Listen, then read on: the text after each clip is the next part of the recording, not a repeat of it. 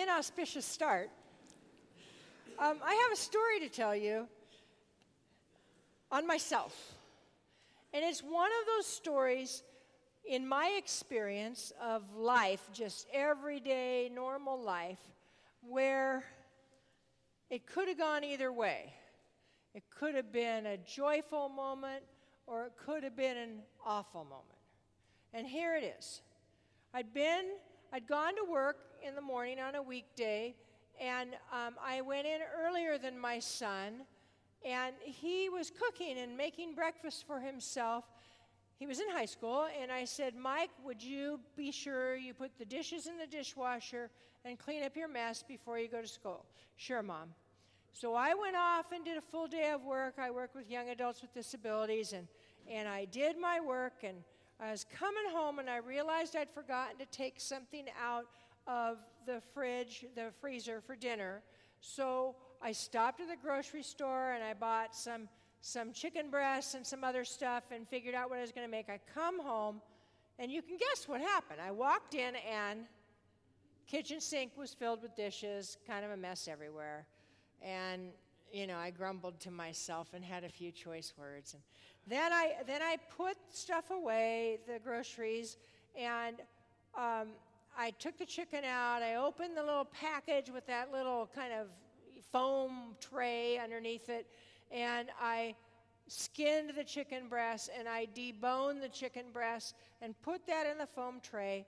And then I had to take garbage out. So I had the recyclables in one hand, and I had some other things underneath my right arm and the tray of the chicken breast stuff.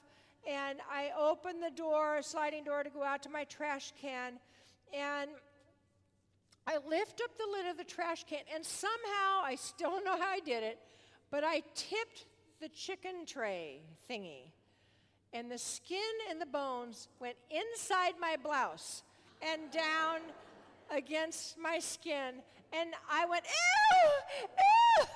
I was like a valley girl, right? And it was, I'm usually not like that, but that's kind of was my experience. And I could have right then and there probably either just flipped out in anger, but fortunately, by the grace of God, the joy of the Lord is your strength, Scripture says, I was able to laugh. And I was laughing pretty hard at myself and the predicament I found myself in. So that was my story of experiencing joy in an unlikely situation. Well, our gospel today, I'm going to grab my Bible here. Our gospel today has a section of the passage that tells how the disciples and those with them experienced unbelievable joy. They couldn't believe what they were seeing. They couldn't believe their eyes. They couldn't believe what they were hearing and what they were able to touch in the person of Jesus. They were experiencing unbelievable joy. But before we talk about that moment, I want us to go back to the gospel that I accidentally started reading. It's earlier on in the same chapter of Luke.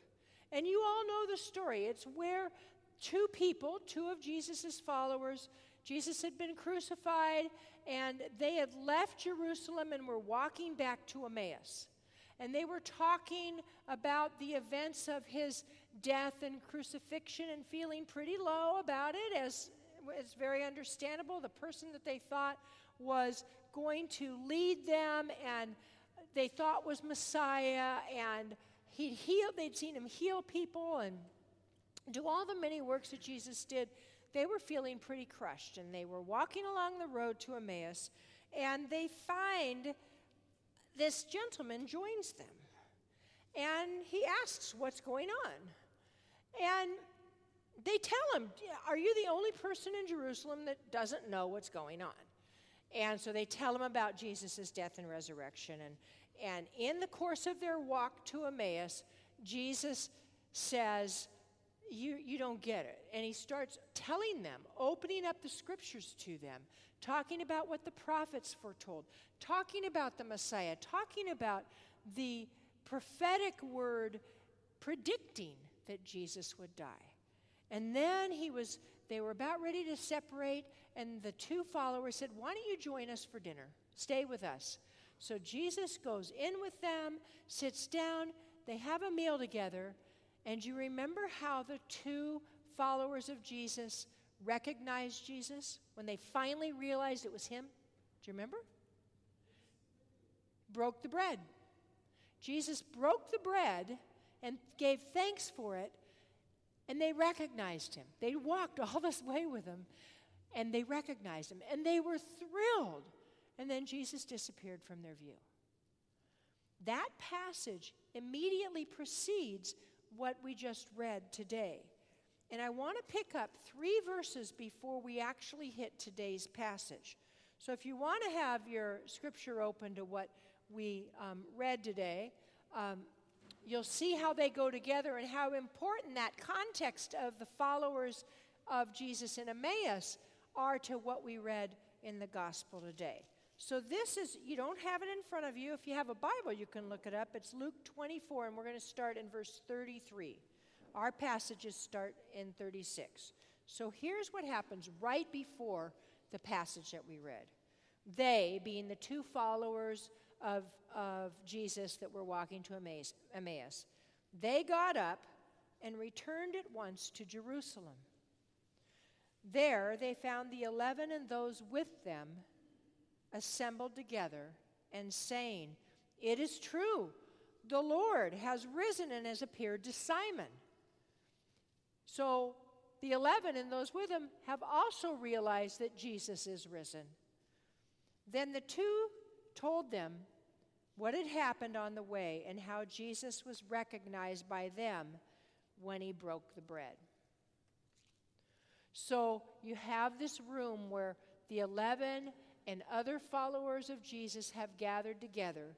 They're kind of in awe because Simon Peter has come back and told them he's seen the Lord. Jesus is risen, and they're trying to figure it out. And then, in meantime, he's been with these guys walking on the road to Emmaus.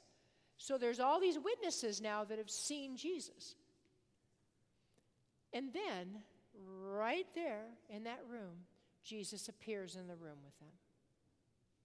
And when we talk about the other followers that are there, it probably includes a lot of the women. Who were the first witnesses to the resurrection of Jesus? The women, yeah. Mary Magdalene for sure. All 4 Gospels name Mary Magdalene. And then the different Gospels name different people. A couple of Marys, Simone, Joanna. So it depends on what Gospel you're reading. Some of them say Mary Magdalene and other women. Some say Mary and Joanna. You know, there's several different versions of who were there at the tomb, but always Mary Magdalene. So you can bet she's in that room with the 11 disciples and other followers. So suddenly, they're in this room. The guys from Emmaus have come back and said, "We've seen Jesus. He's risen." And then the disciples tell them, and the others in the room, "So is Peter. He's risen." And then Jesus shows up. And our passage tells us that they were afraid. They were startled. I can't even imagine what that would be like to suddenly have him appear in a room where you're talking about him. And they see him, and Jesus says, "Peace be with you," much like last weekend's scripture, last Sunday's scripture. And he says, "See, look at me. Look, I've got wounds in my hands and in my feet and in my side. Touch me. I'm not a ghost. I'm a person with skin on. I'm Jesus. I'm the risen one. I've been resurrected." And then, did you catch it? He's showing them their hands and feet, and Luke tells us, while he's doing that, while in their joy, they were disbelieving and still wondering if he was really real. And the way Jesus immediately takes it right to the very, very human level is saying, do you have something to eat? And they gave him fish. He was proving to them that he was flesh and blood, real, alive. He could digest food. He was making it very real on a very understandable level, that he was incarnate, alive, risen. They experienced, Scripture tells us, joy even while they found it completely unbelievable. But here they have irrefutable evidence that Jesus is present with them. It's undeniable. Countless eyewitnesses see Jesus in the flesh, experience him, talk to him, share a meal with him, break bread together with him. This is no ghost. It's inconceivable. But in this same passage, just like he did with the followers on Emmaus, it tells us that Jesus opens up the Scriptures to them and shows them through the prophets and the Psalms the real story, the gospel story that started way back in the beginning of creation and it has been realized in his death, resurrection, and life everlasting. So this joy, this unbelievable joy, is ours too. We don't necessarily get to see Jesus in the hands and put our hands in his wounds and see him in his resurrected self, flesh and blood in front of us, share a meal with him, or do we? Because Christ lives in all of us, because you and I are where Christ resides. As we share meals together, as we share this story, as we share hugs, as we experience the love that we experience in Christ and in each other, we are in the midst of Jesus.